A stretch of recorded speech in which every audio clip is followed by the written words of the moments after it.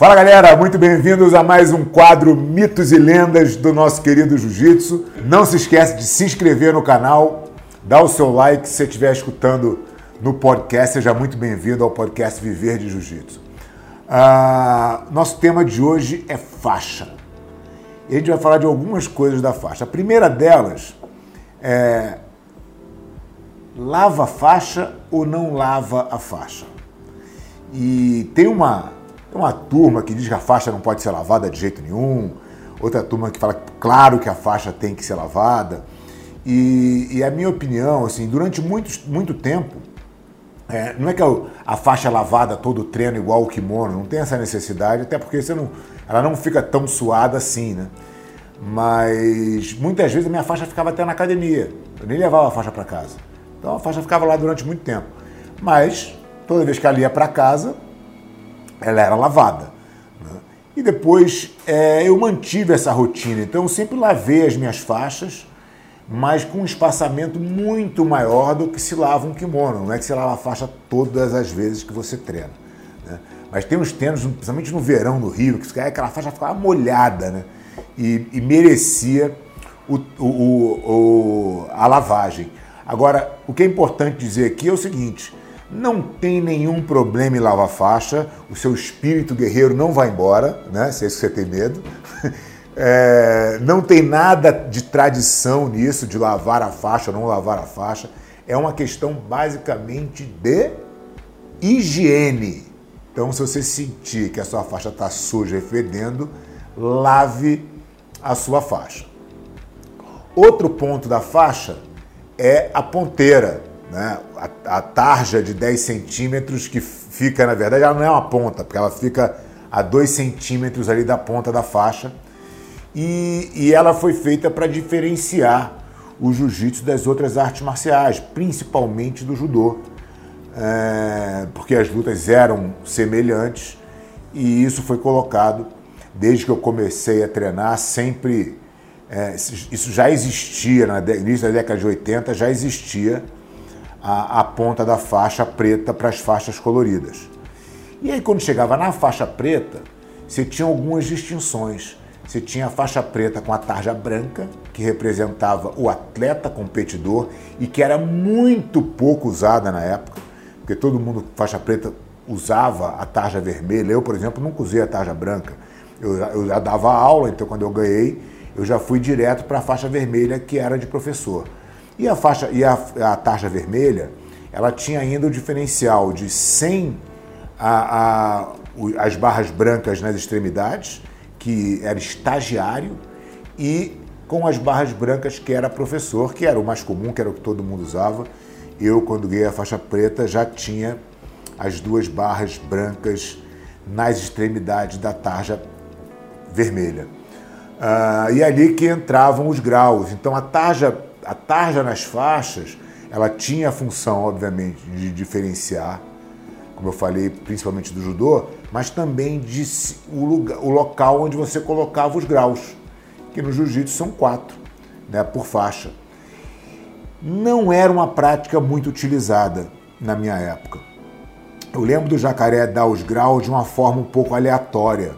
Então, de repente, ele dava 2 graus de uma vez, e de repente você ficava com 4 graus na faixa durante muito tempo, muito mais do que você tinha ficado para chegar nos 4 graus. Então não tinha um critério muito definido, a gente definiu isso depois, quando a gente estipulou a nossa metodologia, que aí os graus entram baseados numa contagem de aula e tal, e as graduações foram feitas também dessa forma, com os exames de faixa, a coisa ficou um pouco mais organizada.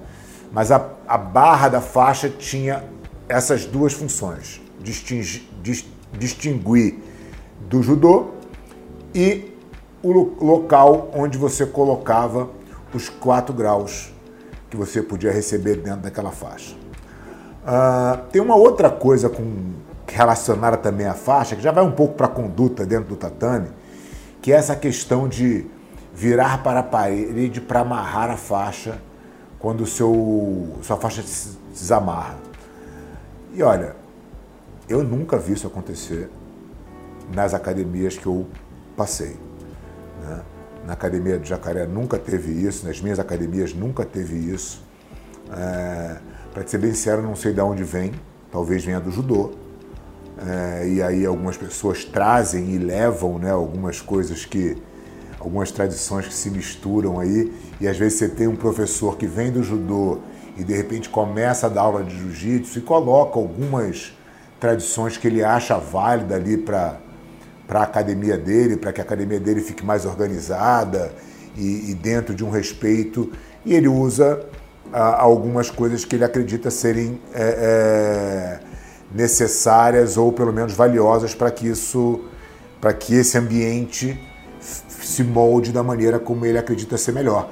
Então, não tenho nada contra isso. Acho que, né, é que nem a questão de você reverenciar o tatame. Tem gente que cumprimenta o tatame. Não é um gesto brasileiro, não é um gesto do nosso jiu-jitsu, mas é uma tradição de respeito.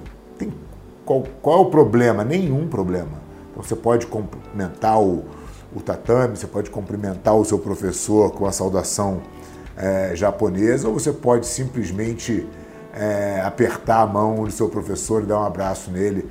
Cada academia tem sua forma de fazer, mas isso não é uma tradição do jiu-jitsu, né? Então, amarrar a faixa de frente para a parede, eu nunca vi em nenhuma academia de jiu-jitsu e definitivamente não é uma tradição.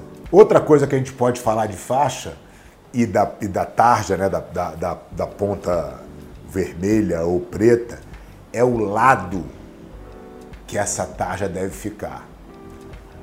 Olha, não tenho a menor ideia. Nunca foi uma regra. Nunca me ensinaram, olha, a tarja tem que ficar para o lado tal. Assim, depois que isso... que já teve essa questão em alguns outros momentos. Eu vi um vídeo do Renzo explicando, muito bom também. Ele falou, meu irmão, sei lá o lado da faixa, meu irmão. Não tem a menor importância, né? E de fato não tem a menor importância. Como o nó da faixa, tem milhões de formas de você dar nó na faixa. Isso importa? Importa nada, entendeu? O Jacaré, por exemplo, ele dava o nó na faixa dele, e faz até hoje, sem passar por dentro das duas. Então fica o nó embaixo da faixa normalmente, né? E foi o jeito que ele sempre fez. Eu sempre passei por dentro das duas. Quer dizer, não é uma tradição. Se fosse, eu copiaria o meu professor. E na sequência, o Marcelinho Garcia amarra a faixa igual o Jacaré, né? Então, cada um que amarre a faixa do jeito que se sinta mais confortável. Tem gente que amarra dando a volta para que não fique a faixa cruzada atrás. Eu amarro a minha da forma mais simples, a primeira forma que eu aprendi, que é medindo a faixa no meio, começando pela frente e fazendo com que o bigode da faixa caia no prolongamento ali das pernas. Essa foi a forma que eu aprendi, essa é a forma que eu ensino meus alunos na primeira aula, né? E é como eu amarro a minha faixa. Então, também, a gente viu aí pessoas de excelência dentro do nosso esporte que amarram a faixa de formas diferentes. Então, isso também não é uma tradição. Faça como você achar melhor. Acho que o jiu-jitsu tem essa liberdade. Só não tente impor isso como uma tradição do jiu-jitsu, porque a gente está aqui no Mitos e Lendas para desvendar essas falsas tradições. Forte abraço.